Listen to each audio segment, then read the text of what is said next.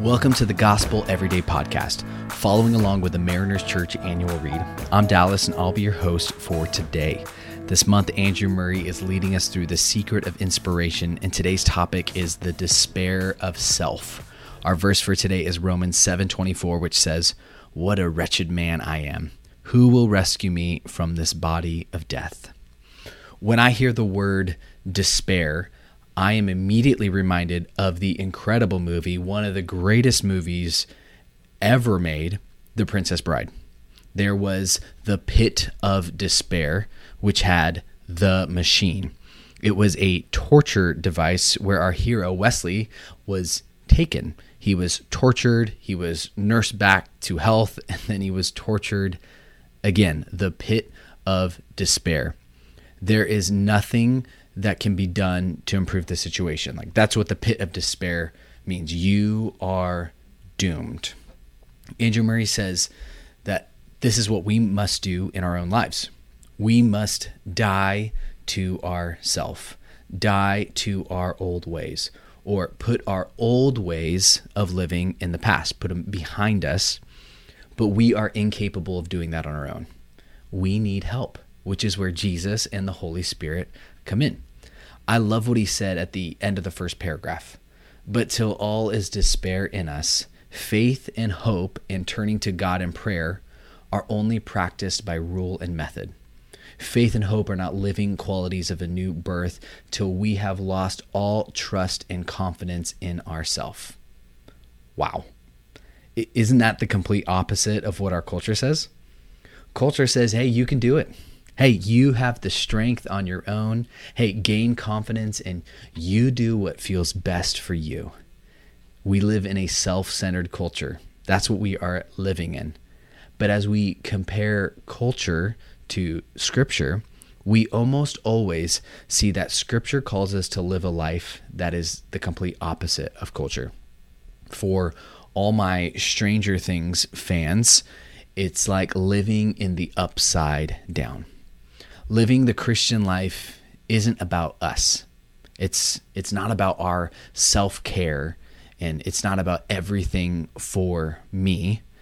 I would say there's such thing as soul care, caring for our souls, making sure we are refreshed, but that comes only from time with the Lord. Soul care is super important, but it isn't about me doing everything for ourselves. As I was reading, I was reminded of John 13. Where Jesus washes the disciples' feet. It made no sense to the disciples. That job, washing the feet, was reserved for the lowest person on the totem pole. It was the worst job there was. And Jesus tells the disciples, hey, if I don't do this, you won't model what I do. I have to wash your feet to be an example. John 13:34, Jesus says, I give you a new command. Love one another.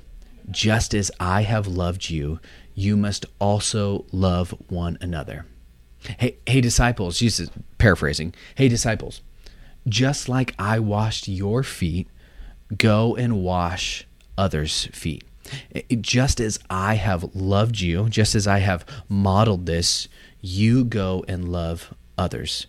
Don't just wash your own feet and don't just give yourself a pedicure. Do it for others. Serve others. Love for others must be our strongest characteristic.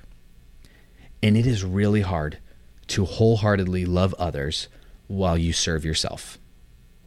You can't serve yourself and wholeheartedly love others. Like I can't even think of a situation where that would work, but it's really, really challenging.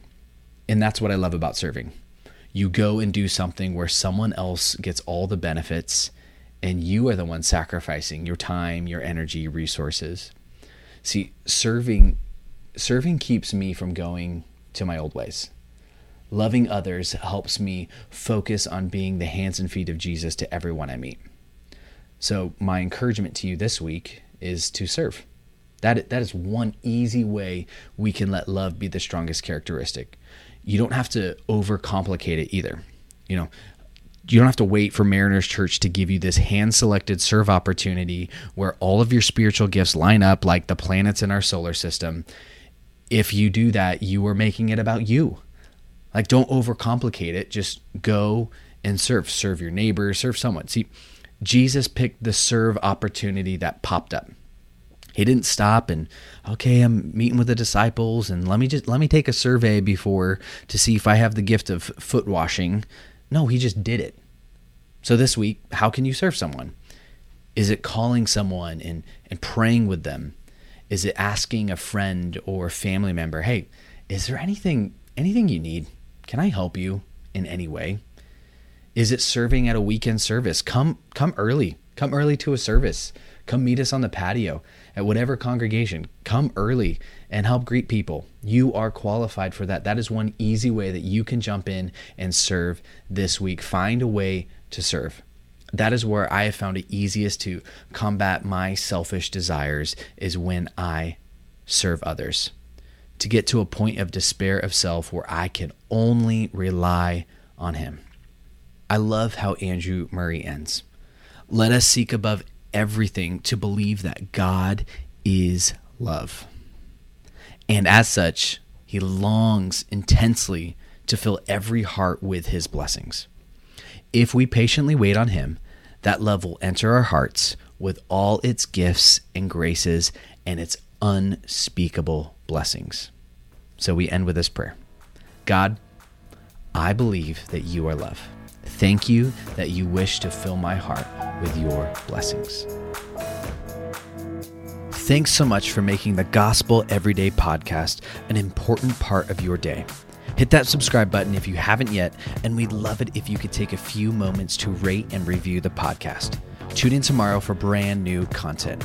If you'd like more information about Mariners Church, download the Mariners app in your favorite app store or visit marinerschurch.org.